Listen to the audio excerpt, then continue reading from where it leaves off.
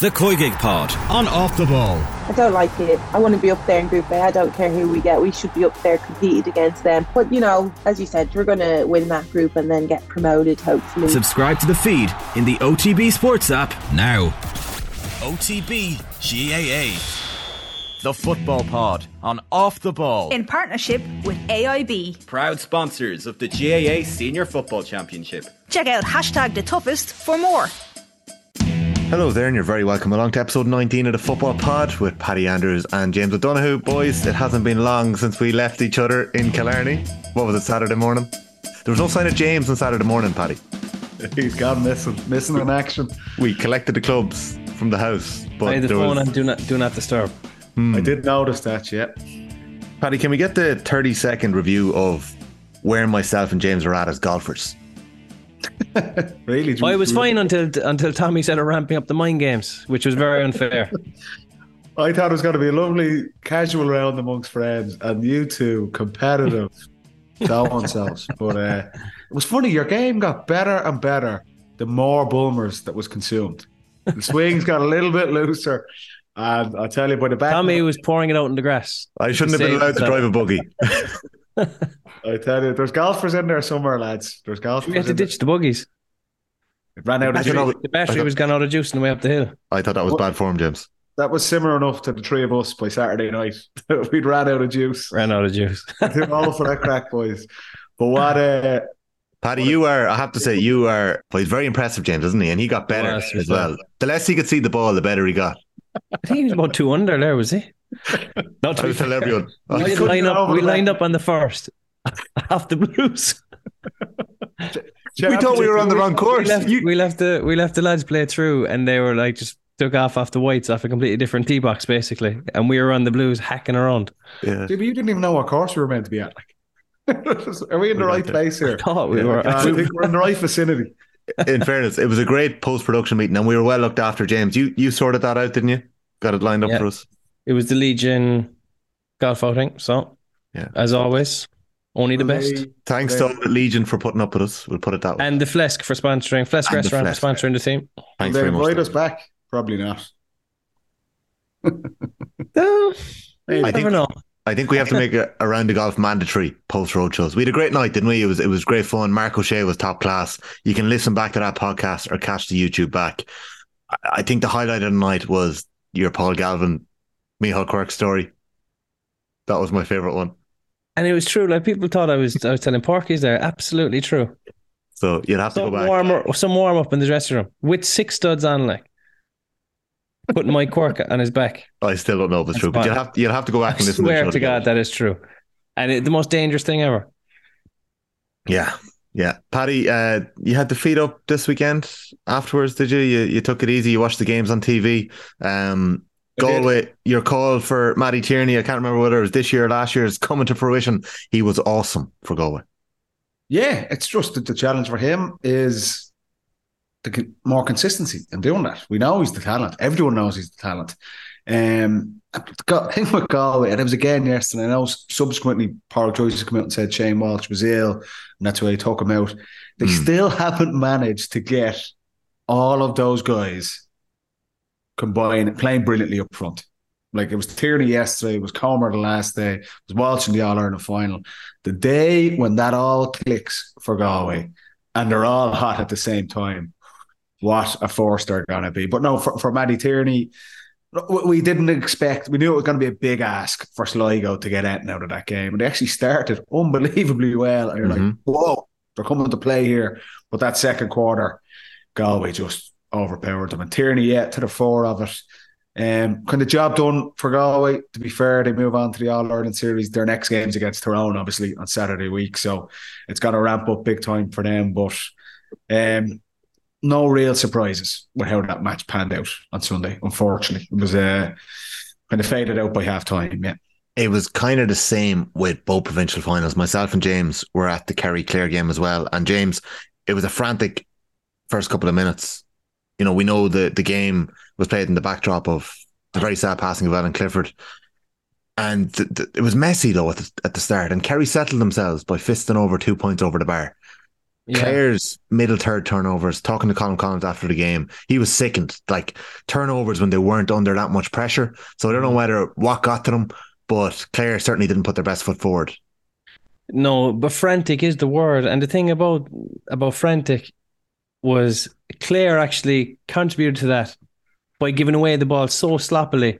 And then Kerry were able to pick off their scores and some of their goals by transitioning off those turnovers. Whereas if Clare had just been a bit safer, a bit more controlled and relaxed and not try to be so kind of chaotic, I think it would have suited their game better, because as soon as Kerry turned them over and Clare were out of shape, Kerry had done a lot of work on goal chances over the last couple of weeks, and you could tell straight away that they were going to go for the jugular, go for the kill. And their first 2 points were hand passed over the bar. They were goal chances. They just probably fell into not the wrong hands, but into kind of defenders' hands and Darren Moynihan. And then the third chance, Clifford rounded his fullback opponent and was given an unbelievably harsh free in. Do you remember he should have got an advantage and he would have stuck a goal. Some people said that Henry did him for overcarrying, but I thought he just didn't play advantage. It was a weird one. I think what happened was he fouled him the first time. Clifford went on and he was giving him the advantage, but then he actually fouled him again by pulling the jersey. So he didn't give him the advantage the second time he brought the free back. Okay. So, but even the way Clifford said, right, I'm taking him on here, because sometimes it's easy to say at the start of a game, I'll chip the point, get myself into the game, here we go. But he went for the style step, went for the goal. So that kind of did say to me, the Kerry are in it for the goals here, and just kept on in that fashion. Yeah.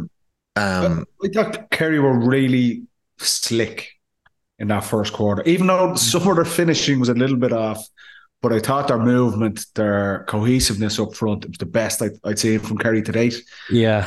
And maybe you're right that I think they got 2-3 from turnovers in the first half. And they would have missed opportunities on top of that as well. So Clare being a little bit sloppy, and even up front, Clare had opportunities. And the game, Fitzmaurice kept mentioning it in the commentary of the game as well. You guys wouldn't have heard it being at it, but it was just for Clare to have any sort of chance in that game, they needed to be so clinical themselves up front. Never mind getting into turnovers in the middle third. So Clare being a little bit off it contributed to Kerry really, really punishing them as well. But I thought some of the movement, I think Darren Moynihan's goal, crossfield pass. Class. Gainey I agree. Gainey could easily just chip that over. He's in the game with a score. But it was clear, it was like, we're going for goals here. And it was a beautiful goal. So I thought Kerry were really slick. Bar maybe the very final aspect, their finishing, but some of their interplay up front I thought was the best we've seen from them so far. And the same as Galway. They now go they play Mayo next. so talk about ramping up in terms of intensity and the challenge that's going to be there. It's the first time we'll see Mayo in 5 weeks since their surprise defeat against Roscommon and Castlebar. So some of these games coming up in the next couple of weeks after the provincial finals are off the charts. Yeah, they're so with the goal chances. It was nice to see the lads actually like maybe take a dummy, compose themselves, and finish with conviction. Like they didn't doubt themselves and say, "Can I slip this to someone for a tap in and miss the chance?" You know, like they actually, if it was on, they went themselves nice and clinical, and they can improve on that as the weeks go on. And then if there is a handy backdoor pass, that'll come as well. But I remember Kerry were trying to walk the ball into the goal a couple of times, and it cost them before that they took that one pass too many. Sometimes you just need to say, right, maybe I can dummy past this fella and just ping it in the corner. So a couple of them did that, and I thought that was very impressive. Yeah, it wasn't a big feedback from the Tipperary game that they didn't create these goal chances part of it. And it was clear in a couple of weeks, it was like, right, we are going after this. And similar to the Connacht final, by half time the game was done and dusted. So second half of both those provincial finals were pretty much non-events. But for Kerry and Galway, they've ticked the boxes, confidence is up, and they're ready to rock for 2 weeks time to start the All-Ireland series. Yeah, there's a very good Twitter account. I've noticed it over the last couple of weeks and months. It's at No Plan B GAA. It's called the GAA Performance Process, and they've broken down the 5 goals that Kerry scored at the weekend.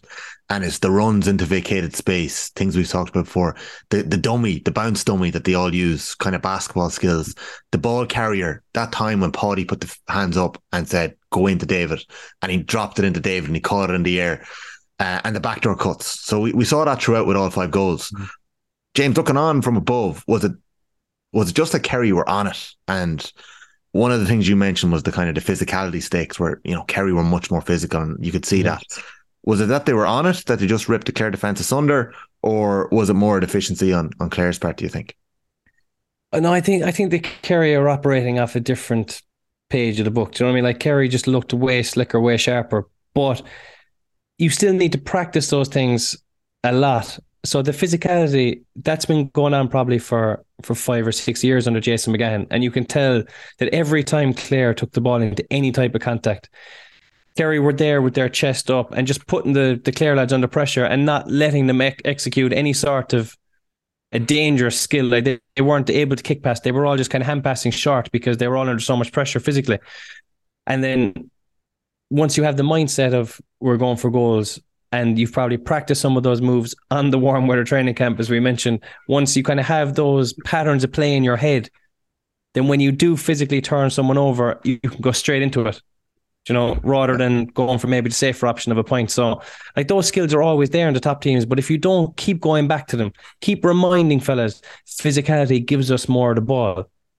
When you get it, first thought in your head should be, can I kick as close to that goal as possible? And when you do get the ball in there, first choice in your head should be, is there a goal on? Yeah. It was a pity there were the 2 games that were live at the weekend on Sunday.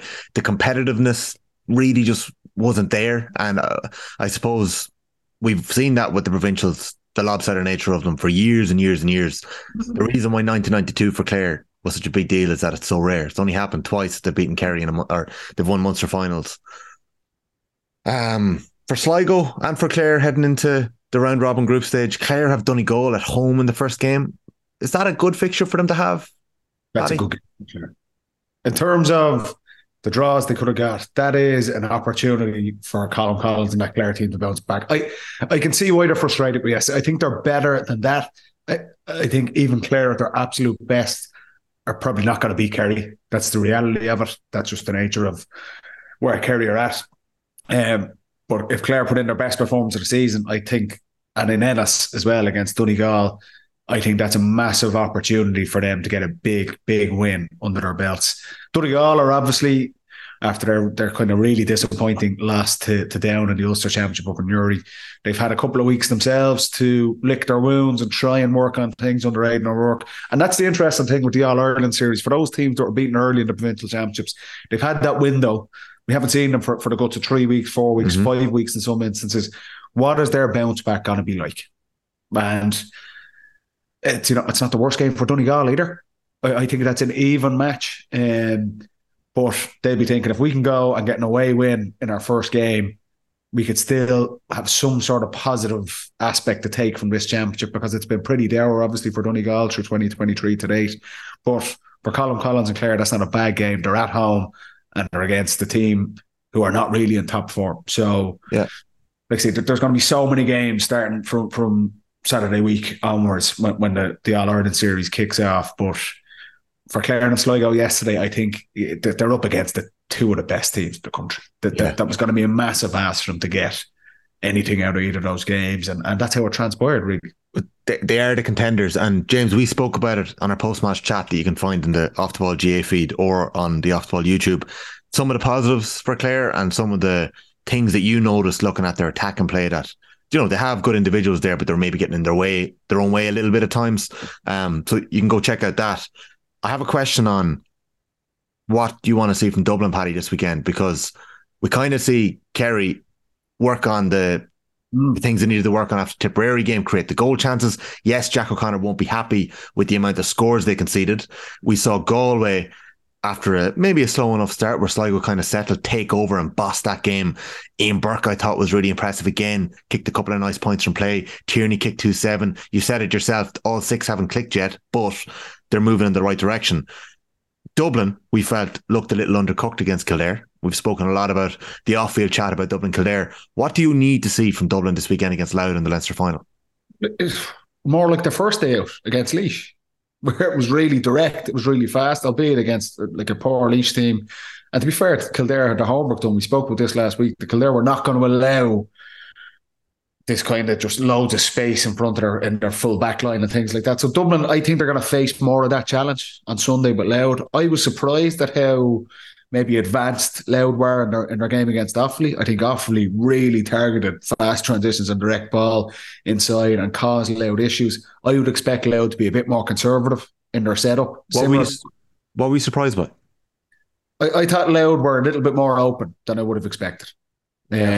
Against Offaly. I would be very, very surprised if they adopt that approach on Sunday in Croke Park against Dublin. I think the challenge Dublin will face is similar to what they had against Kildare, but you're hoping that Dublin, look, they're bounced back from their loss in Celtic Park to Derry, where the second half was really poor, was really slow. It was back to Dublin being really pedestrian on the ball and in their attack.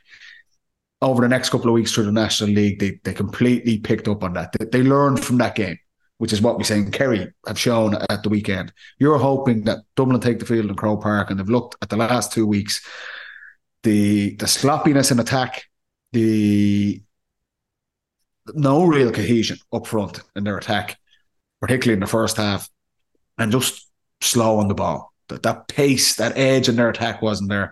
They're fully aware of that from the Kildare match. They'll have reviewed it, and you're hoping as a Dublin supporter to see on Sunday in Croke Park, whatever setup Louth bring, that Dublin are just far slicker and far more cohesive in attack. And it'd be interesting. I think the big thing, what's the team going to be?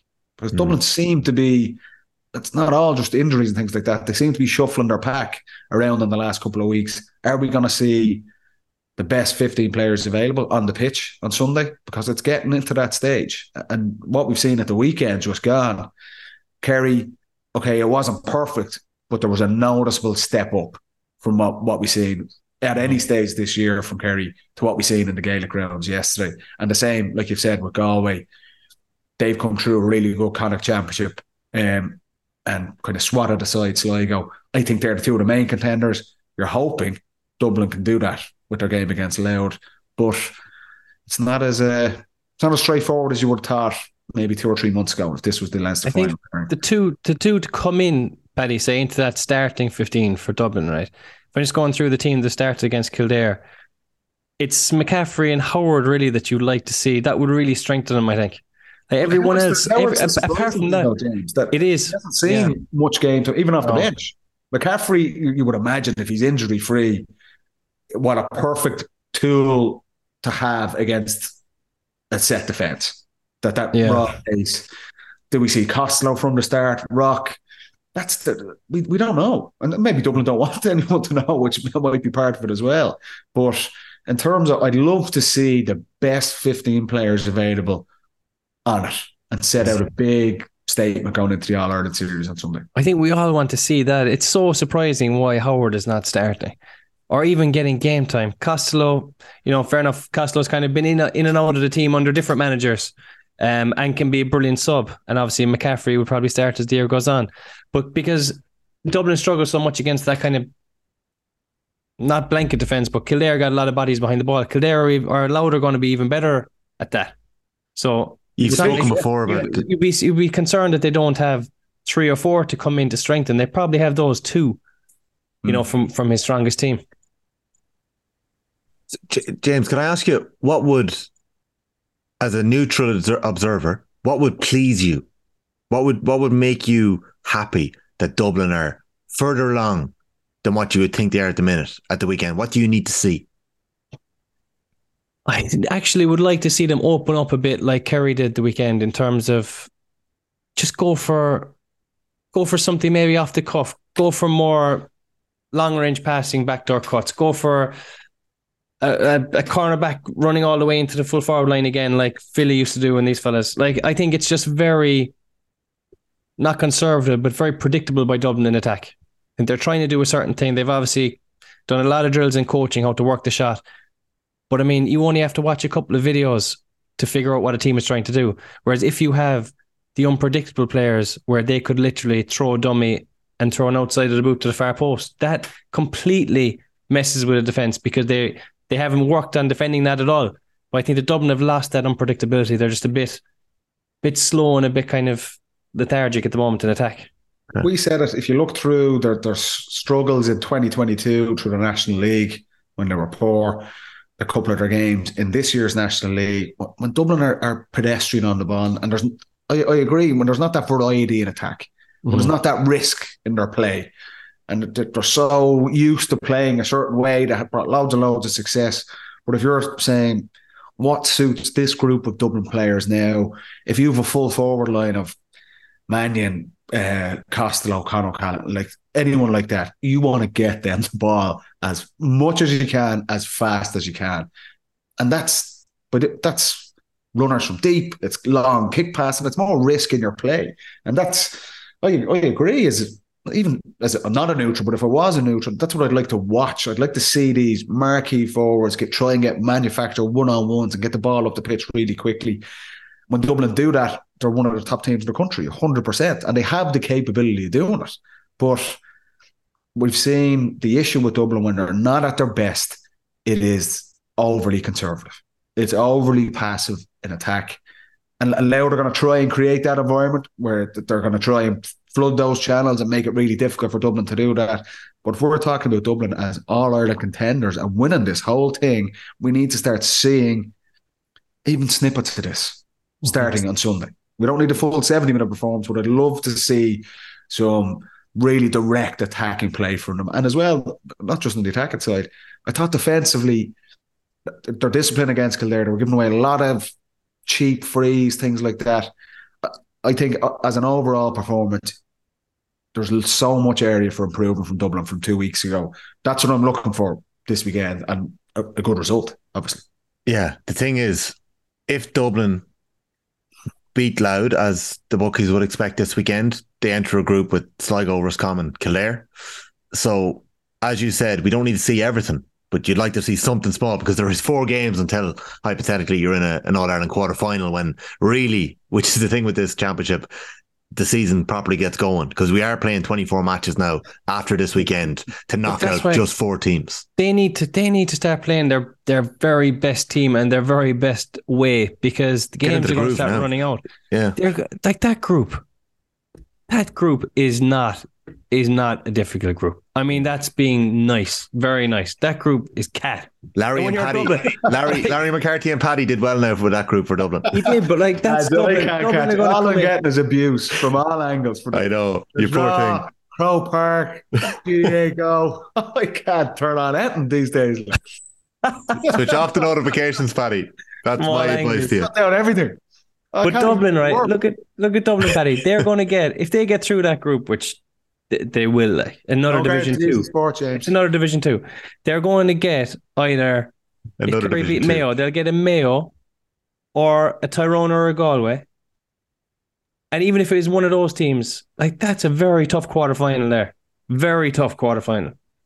So they're going to have a very tough quarterfinal, very tough semi-final to get to a final. And they're going to be caught there. They're going to be completely undercooked. James, I feel like everyone else from Kerry working in the media hears James O'Donoghue and thinks, why is he not on brief? Why is he not on message? Like, you are so refreshingly consistent in your doubts around Dublin. I love it. I told you, everyone in Kerry is a closet Dublin fan. They're afraid to say anything out the way. I didn't think that was the case last Thursday night. No. Paddy, you were loved. You were loved, Paddy. I just saw Mark O'Shea casting eyes towards you a few times, saying, "James, would you shut up? Would you?" So yeah. Listen, you're going to get real legit analysis on the pod. The threats are coming from other directions. They're coming from Galway. I think Galway are. And don't forget the North. Realistic, yeah, the ones to beat. Then you have Derry and Tyrone are going to be very dangerous. Armagh. All these teams are coming. Yeah, 100%. To wrap up on the Leinster final this Sunday. I'm interested to see Louth's approach from the get-go. Can they get Sam Mulroy and Downey and these guys who are sharp shooters? Can they cause trouble for that Dublin defence? And how do Dublin deal with Louth's defensive setup? Because I agree with parts of what James is saying. Not all of it, definitely not. But with parts of it, I think you want to see some sort of credentials from Dublin as All-Ireland contenders this Sunday. Some sort of statement. Because we've seen it against Laois, and then we've seen nearly the exact opposite against Kildare 2 weeks later. What are we going to see this Sunday? Because you don't like any of the top teams, and they're talking about winning the All-Ireland, you don't want loads of inconsistency. That can come back to bite you. You want to start seeing the real deal. For sure. We're going to have a look at the Ulster final after the break. Might have a little chat about GAAGO as well. The fixtures that have been confirmed in the round robin are Clare and Donegal on Saturday the 20th of May. That's in Ennis. Kerry Mayo in Fitzgerald Stadium on GAAGO. Galway Tyrone in Pearse Stadium on GAAGO. And on Sunday, Sligo and Kildare. So Sligo have a home game against Kildare. So they're 4 interesting games. Are you going back to Kerry by the looks of things? You will be, yeah. You might get a flight this time rather than driving, will you? I think that's probably safer, yes. It's a long road. Next weekend, we obviously have the 2 provincial finals in Ulster and in Leinster. And in the Tailteann Cup, we've got Cavendish, Limerick, Longford, Down Waterford, Meath and Tipperary on Saturday. And on Sunday, we have got Fermanagh Wexford, Antrim Leitrim, Offaly London and Wicklow Carlow. The under-20 final is also this weekend, and it's a fairly novel pairing. Sligo will be taking on Kildare. 2 low enough scoring games at the weekend. Jack McKevitt's wonder score as the clock hit the red for Kildare got them over the line. So your buddy Paddy will be very pleased with that. And Kildare, they've had a good run of things over the last little while. Brilliant coach. Back-to-back Leinsters. They were, I think, to be fair, there was no real doubts in the All-Ireland final last year with Tyrone, obviously spearheaded by young Canavan. They were full value for that win. But Brian Flanagan's done an incredible job with Kildare. It was looking touch and go. I thought Laverty was going to pull it off with down in Parnell Park on Saturday night. They were both, they were cagey enough games, both of them. Yeah. To be fair, but whatever about what happened at Parnell Park, the fairy tale story and that for Tomás O'Shea and his Kerry team, but Sligo. That is some run they're on. Sensational. And what a fairy tale for them in the All-Ireland final. It hasn't been confirmed where that's going to be. I'll just check, has it not? But that's like Sligo have beaten Roscommon, Galway, Mayo, Kerry. The big dogs.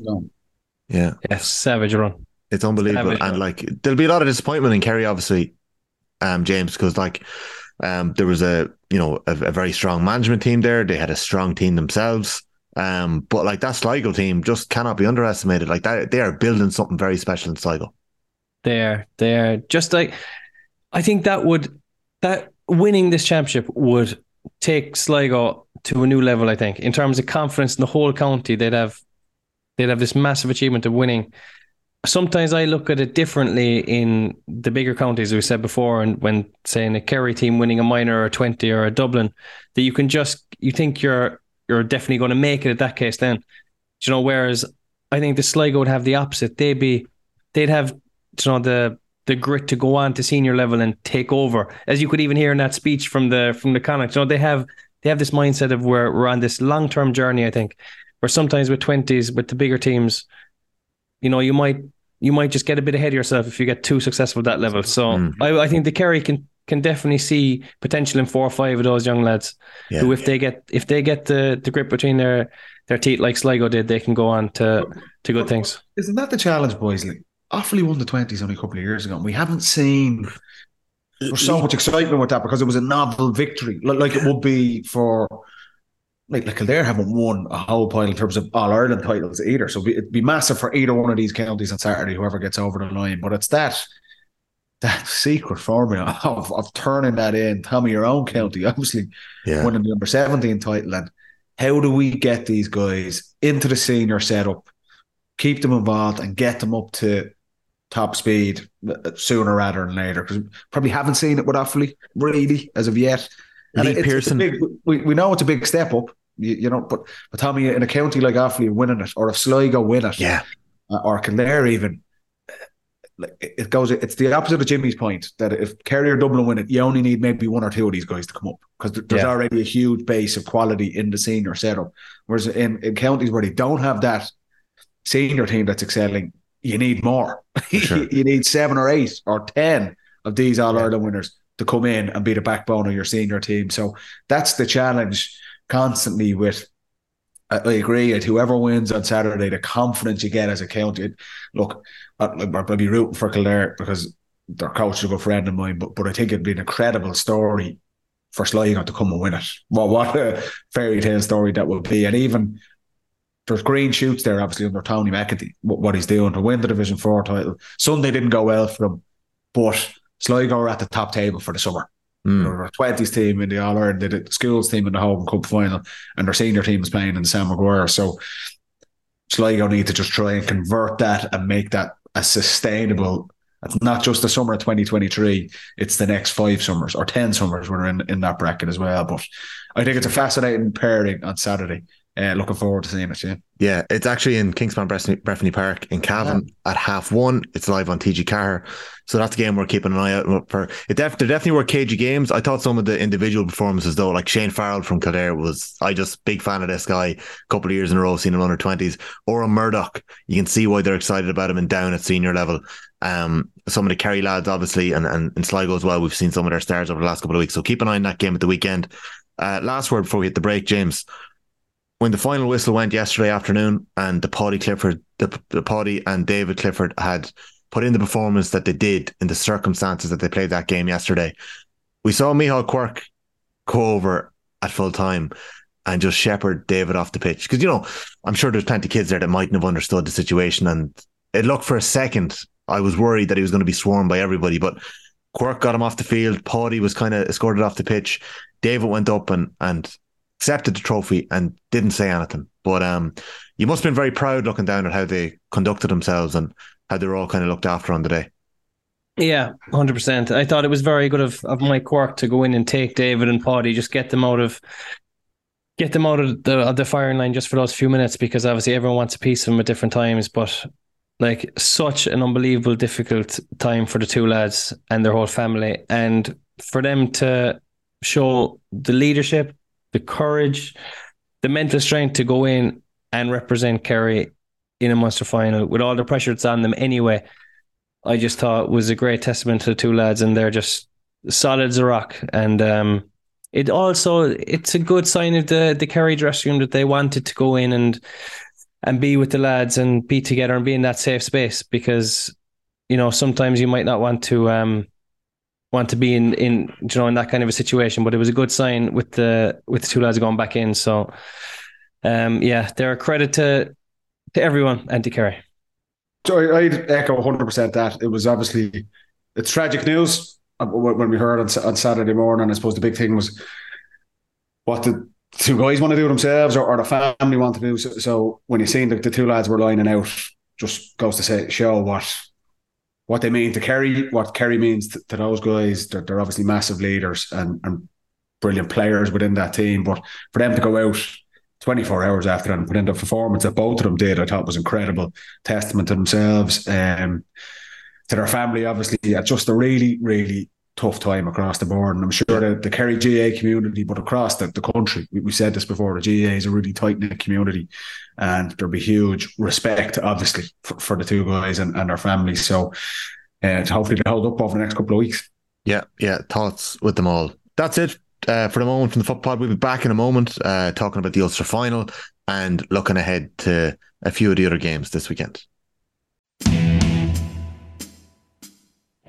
You are very welcome back to episode 19 of the Football Pod with Paddy Andrews and James O'Donoghue. Big thank you once again to everyone who came out to our live show the last day.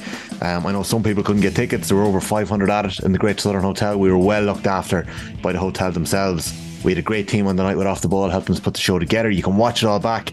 James, Paddy, Mark O'Shea are all in top form too. So go enjoy that, and we will let you know when we have our next roadshow confirmed. We'll be keeping an eye out over the summer. So that was brought to you with thanks to AIB. The pod is brought to you every week with thanks to AIB. Check out #TheToughest for more. Proud sponsor of the Senior Football Championship. James, I know that you like that line. Paddy, did you get a call from Joe Duffy today? When a story makes Liveline, it's got a bit of cut through. The debate... Got a lot of updates, a lot of calls. So the debate about GAAGO and I suppose streaming services, and I suppose not just GAAGO, it's about games being behind a paywall, really. It was lit last night, especially by Donald Cusack, and at the moment the debate is centred around hurling and the Munster Hurling Championship. And in case anyone doesn't know, Paddy, you're a pundit on GAAGO at the minute, so we're going to talk about it for a few minutes. Like, what do you make of it? What do you make of it all? Look, it's hard to disagree with a lot of what Donald Cusack said on the Sunday game last night. He's very passionate about it, obviously.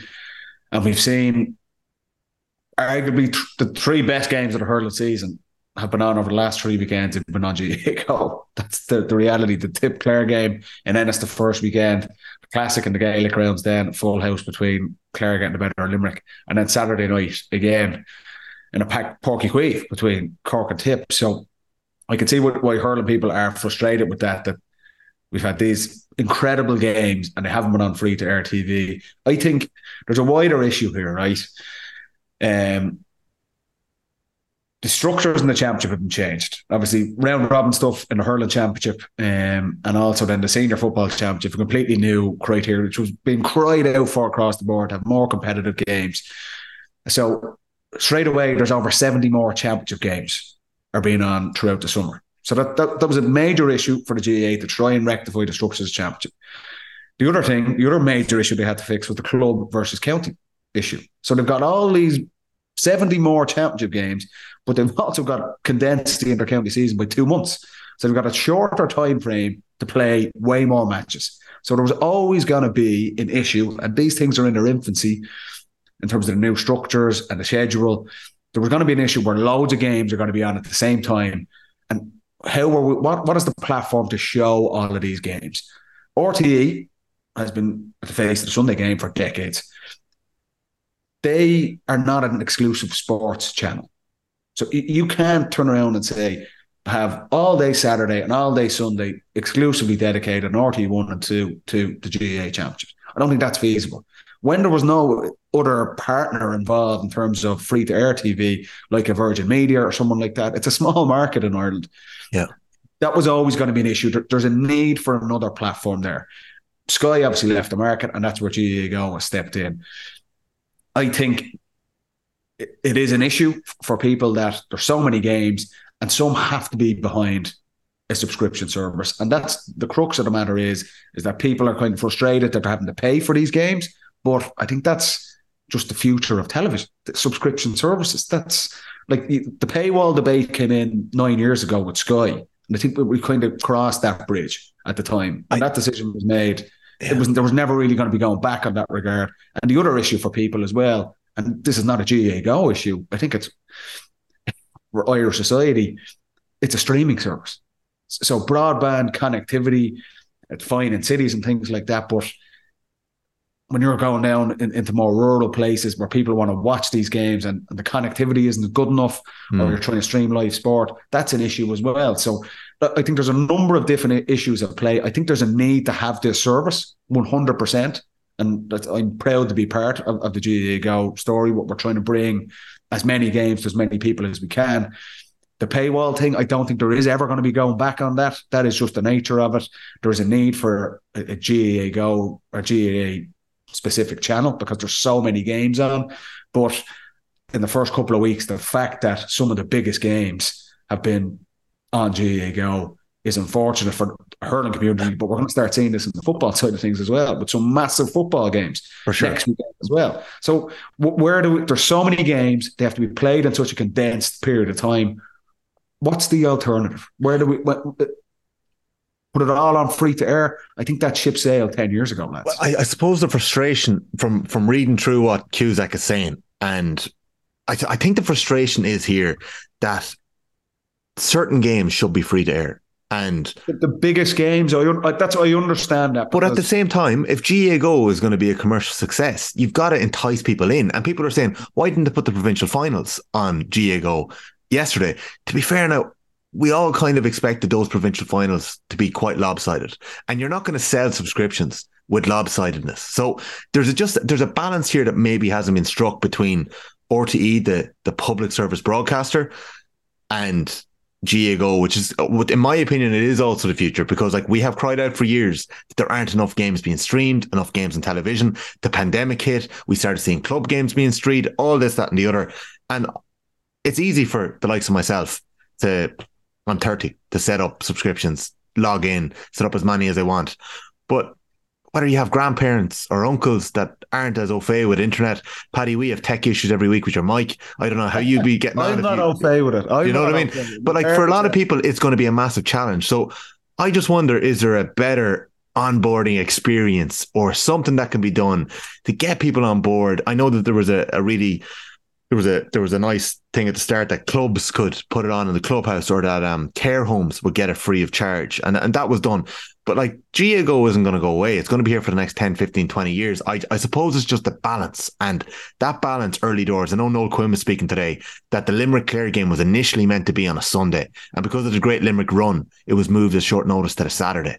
And then GAAGO picked it up. The reality is, some of these games would not have been on Sky, TG Cahir, or RTE if GAAGO didn't exist. Yeah, and that's because there's so many games now. There needs to be alternative platforms away from just RTE, which is not a specific sports channel. The alternative is no games, and we don't see any of them. So yeah. I agree. The balance of the fixtures being chosen has caused issues here. That you've got unbelievable Munster Hurling Championship games with one of the few competitions left the GAA where you know there's guaranteed this is going to be an absolute belter of a game. But the GAA have sat down, let's ring fence the provincial championship finals in hurling and football, the All-Ireland semi-finals and finals, that they're all on free to air over some other types of games. And the way it's panned out the draw, some of those provincial finals, like we seen yesterday. The Munster Hurling is just sacrosanct, and they are literally they are the biggest games. Like we got so excited about the league, lads, and it wasn't the greatest league in football, but we got very excited about games in the league. The hurling community don't care about the league. They just don't, and they don't get excited about it. They don't read into it the way that we read into the football league. We have another league kicking in now with the round robin and the football. I just think the hurling championship, they've snookered themselves a little bit, and they are the biggest games, those Munster round robin games, that I can totally see the frustrations, but like I can see both sides of it as well. James, what do you think? Like, if like Mayo Kerry, you have got a 30-second dawdle down to Killarney to watch that game, but for others around the country that wanted to watch it, like, how do you feel about this debate? Well, I agree with both of you actually to an extent, right? But Tommy, you made an interesting point there about how GAAGO have actually kind of sold their product. I don't think that it's out there how accessible that actually is. Like, it's, some people kind of treat GAAGO as if, once it's on GAAGO, we can't watch it. You know, they've just kind of written it off before giving it a go at all. Because how would you actually advertise GAAGO? RT aren't going to advertise it. You know, like, it has to be in different sections. But I remember watching the Sunday game sometimes, and there'd be a shitty little camera up in the corner of the stand, and you'd be watching through a hazy, foggy camera, and you wouldn't see a thing. But now all the games are going to be somewhere anyway. They're going to be televised. It's only going to be a good thing. But I think GAAGO have a job to do. Put your Todd Bowley hat on. What are you going to do to market it a bit better, James? Let's hear you. I think they have to let people know how easy it is to actually do it. Yeah. Advertise the cost of it. Like, some of the games are very expensive for a once-off game. They have to probably come out of that scene and into the annual subscription. That's what they're probably trying to push, because it is probably £12 a game, but season pass before Christmas, it works out at $150 a match if you were to get the season pass, you know. So exactly. I think you're right, though. I did not hear that once. I did not hear anyone actually. I didn't hear anything come out about, if you sign up for this, each game will end up costing this amount. Have to come out and explain the ease of this, and if it's not easy enough, they have to make it easier, and that's their responsibility, because there is going to be a little bit of fighting against this, so that's their main responsibility. They're going to have this great service where every game is on it, but they need to advertise it and make everyone know how easy it is. I have an idea. Target the youth of the country, your under 16, under 18 players, and incentivize them to teach your granny and granddad how to watch GAAGO. There's your marketing campaign. That's what you put your money into GAAGO over the next year. But you know what? Like, this is a new thing. Like, GAAGO was obviously for customers abroad, living away, Irish people. This is the first time it's brought in. There was a big promotion in terms of the unbelievable deal in terms of getting the subscription before Christmas, where the cost is less than €2 for every single game. But no one knew only now that it was going to cost €17 for an individual one. Oh, I agree. Look, that is excessive. But I think the future is where people... I think that's why I think this debate is good to have now. That we can see these are the amount of games that are going to be on the platform. Sure, we were talking 4 or 5 weeks ago, lads, and people didn't even understand the new structures of the championship. Never mind where it was going to be broadcast. So there was so much change, and that's the point I'm making with fixtures, more games, the structure of the championship, the broadcasting deals that we're on. I think it's clear now there's a need for GAAGO. I agree.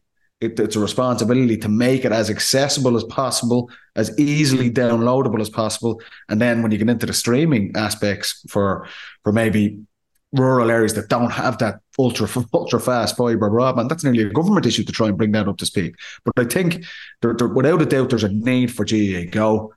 I think this debate is healthy to have, because I think people will want to subscribe to it, but it needs to be made a little bit easier for people as well. But in terms of the coverage we're trying to promote with GAAGO, we want to show as many games and bring as many games to supporters around the country as possible, and do it in a really good way in terms of how we produce it, how we show the games, the whole product. It's a new thing. There was always going to be these issues, but I think it's clear now people understand.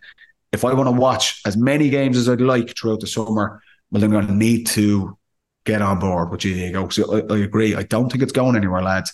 This is going to be the future. Yeah, I think that people do want to kind of naturally err against it. Do you know, it's like our initial reaction is, I don't like the sound of that. Do you know? Whereas I think the Irish thing, Jimmy. It is a bit. But I'm in a group chat, and there was about 40, and he said, "Geez, that Kerry Mayo game is on GAAGO. Pity. I would have loved to have watched it." I was like, why can you not watch it? It's just kind of, no, I'd rather have the argument that GAAGO shouldn't exist at all, rather than go to a small bit of effort to get it. But I think we just have to change our mindset on it, because in the long run, it will definitely be beneficial to all of us. And I think it'll be another day, because we're going to touch on the Ulster final now. And James, I'm going to let you go to training, because I know you're under pressure. But so I'll come to you first on that. This is a conversation for another day. But Cormac O'Malley, a Mayo man on Twitter who'd be involved in working in and around social media and stuff like that, he made a great point, I thought. And it was around the promotion of the game and the accessibility of the game. And he said, football has been behind a paywall for how many years, but kids discover their stars, their superstars, their heroes nowadays on the likes of FIFA, on TikTok, on Instagram, on clips on YouTube. And I went, lads, we might have a chat about that again. The way that the NFL market their game, the way that soccer market their game, the GA are starting to get a little bit better, but there is miles and miles and miles that they can go with that. There's so much more we can do with that, and even having clips up and stuff on TikTok. And we'll get there with Todd Bowley on a road show. Todd Bowley is going to host next week's pod. That is what we're going to do. The only man for this gig, lads. Yeah, absolutely. Let's get to the Ulster final. James, I'm going to start with you. And if you have to go, James, myself and Paddy can finish on it. So to anyone watching along, if James disappears from the screen, we'll let you know. Otherwise, I'll just say good luck to you later on. Derry Armagh this weekend is probably going to be, let's call it a spade, the most interesting provincial final we've had this year. So what way do you see this going? Derry defending champions. Armagh have had such a bad record in Ulster under McGeeney, but could they turn it around?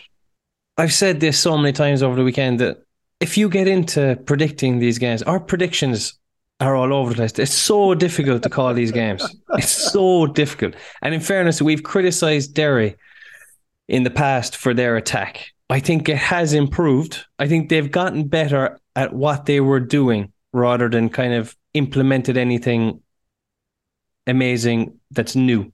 So I think that Armagh will know Derry very well. Armagh have gone back to absolutely Route 1 attractive attacking football. I'm looking forward to seeing how Derry can cope with that. They'll obviously get bodies back, but the two difference in styles will be very entertaining. And all those Ulster Championship games so far, they've been high scoring. They all kind of know how to get around a mass defence or the low block, as they call it in soccer. So I think that Armagh going long will cause Derry some serious problems. And if Armagh can just figure out how to stop Derry getting a goal or two, I think that Derry could struggle to get enough points. Any team, we said this to a fellow I work with today, any team that comes down to Tralee and should have beaten Kerry in Tralee. It was a poor game, but you can tell that Armagh were going down to Tralee to show that they can actually be resilient and stick in a game and show that dogged style. They kind of banked that Then they brought the football into it in the championship. If they can get those two things right, which I hope they can, I think that we could see a very good Armagh display. Obviously, Derry are probably going to go in as favourites, but Armagh's tactics could cause Derry some serious problems. Could make it interesting. Paddy, what way are you looking at this? I agree with a lot of what James has said. It's a contrast of styles of what I'm seeing in the championship to date. Armagh definitely have gone back towards, we said, back to the future in their style of playing the three Ulster championship matches to date. They've got a few more foils and a bit more of a scoring threat outside of Rian O'Neill, which was important for them to find. And I think the interesting thing, Derry, I've watched Derry a number of times this year. I was up at their last game, obviously, against Monaghan as well. They attack together and they defend together. But if you turn that Derry defence over, like there was plenty of times in their game in Healy Park against Monaghan a couple of weeks ago where 14 of their players are inside the opposition 65. It's 15 and 15, isn't it? So, like, it's not like they're this idea that Derry are really defensive and we'll have 15 guys sitting back there and it's like, we're going to bore you to death. They're attacking the game as well. And it's in that instance, how do Armagh counteract that? Because the way to beat that is transition really, really quickly. And that's what Armagh have been, that's what they've been showing. I think it suits Armagh with the players they have as well. So I think that's a fascinating thing. How brave are Armagh in terms of keeping the likes of Turbot and Murnan up the pitch? And it's basically let Derry come onto them and play on the counter-attack. What do Derry do? How do they approach that? Is it we'll put Conor McCluskey and Chris McKay back there and we'll back 2-on-2 in there? Or do they maybe be a bit more conservative and instead of 14 guys attacking up the pitch, or 15 because Orhan Lynch goes with them, do they say we're going to keep it a little bit more in order at the back? So I think, look, without a doubt, I think it's going to be the best game of the 4 provincial finals. I think it's two teams that are in really good form again. Again, if this was at the start of the Ulster Championship and we got Armagh to finish the end of the Division 1 League campaign and relegation, you're saying this is a slam dunk for Derry. I think it's a lot tighter than that. I'd be edging towards Derry to win this game. I think that they have progressed from their breakout year last season, winning the Ulster Championship. They're confident about their play as well. And Armagh have been good through the Ulster Championship and getting better, but Derry have as well.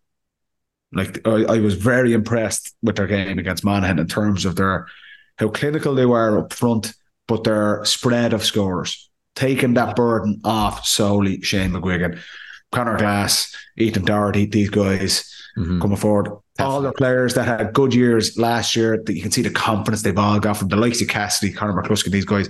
There's a confidence about them now as well. So I think Derry are in a really good place. I think they'll win this game, but I think it's going to be, well, I'm hoping it's a brilliant, brilliant game. And I think the contrast of styles between both sets of players, it's going to be fascinating to watch. Does someone try something new in this game? I'm looking forward to it, I have to say. More so than probably the game in Croke Park earlier that day. But I think it'd be a great game to wrap up the end of the provincial championships.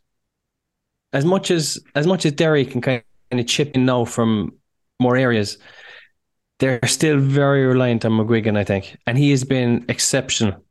Like, he has had a really good year. Looks really excellent championships so far. Like, Armagh have to zone in on him. If they can take the scores off McGuigan, then there will come a stage where Derry just won't have that penetration, I think. And the other thing that I would do if I was Armagh, I've never played an Ulster Championship match, but I would keep 2 up, because even when you saw Monaghan put 15 behind the ball against Derry, Derry could still pick holes willy-nilly. Honestly, they had no problem in working a shot. I know that Monaghan were so poor, Jimmy. They were, I know, but even then, get 12 back, leave outlets so you can do that transition. Leave your Murnan, leave Grugan, maybe Rian O'Neill. And then I think they will. I think Armagh will take that approach. That's what they do. I'm intrigued to see. I think they'll gamble. Maybe not all the time, but at certain stages, I think they leave bodies up the pitch. And this is the point we made with Monaghan. Monaghan probably would have been better off doing that instead of asking Conor McManus to come back and try and be a bloody wing back. Exactly. I think there will be stages where you'll see Armagh being really brave and keeping guys inside the Derry 45 and trying to nick a turnover. And that's the challenge we said with Clare at the weekend. They were so sloppy in possession. They were kind of naive at times, and they turned the ball over and Kerry just killed them. Derry are so good at keeping the ball But if Armagh can turn them over, get some pressure on, try and entice Derry players down blind alleys and turn them over, and then just launch a 50, 60-yard kick pass inside, I think it could be fascinating to watch. Because that Derry full back line, in terms of aerially, they'd rarely get a testing. Do you know, it's not often that the ball will be going in long and high. I think that's Armagh's main attribute, is their hands and their long kicking. Yeah. But if you look at where the managers are coming from in this, like Rory Kavanagh, if he can do back-to-back Ulster titles, and I know we're saying provincial. What's that? Rory Gallagher. Gallagher, sorry. Delete that. If we can do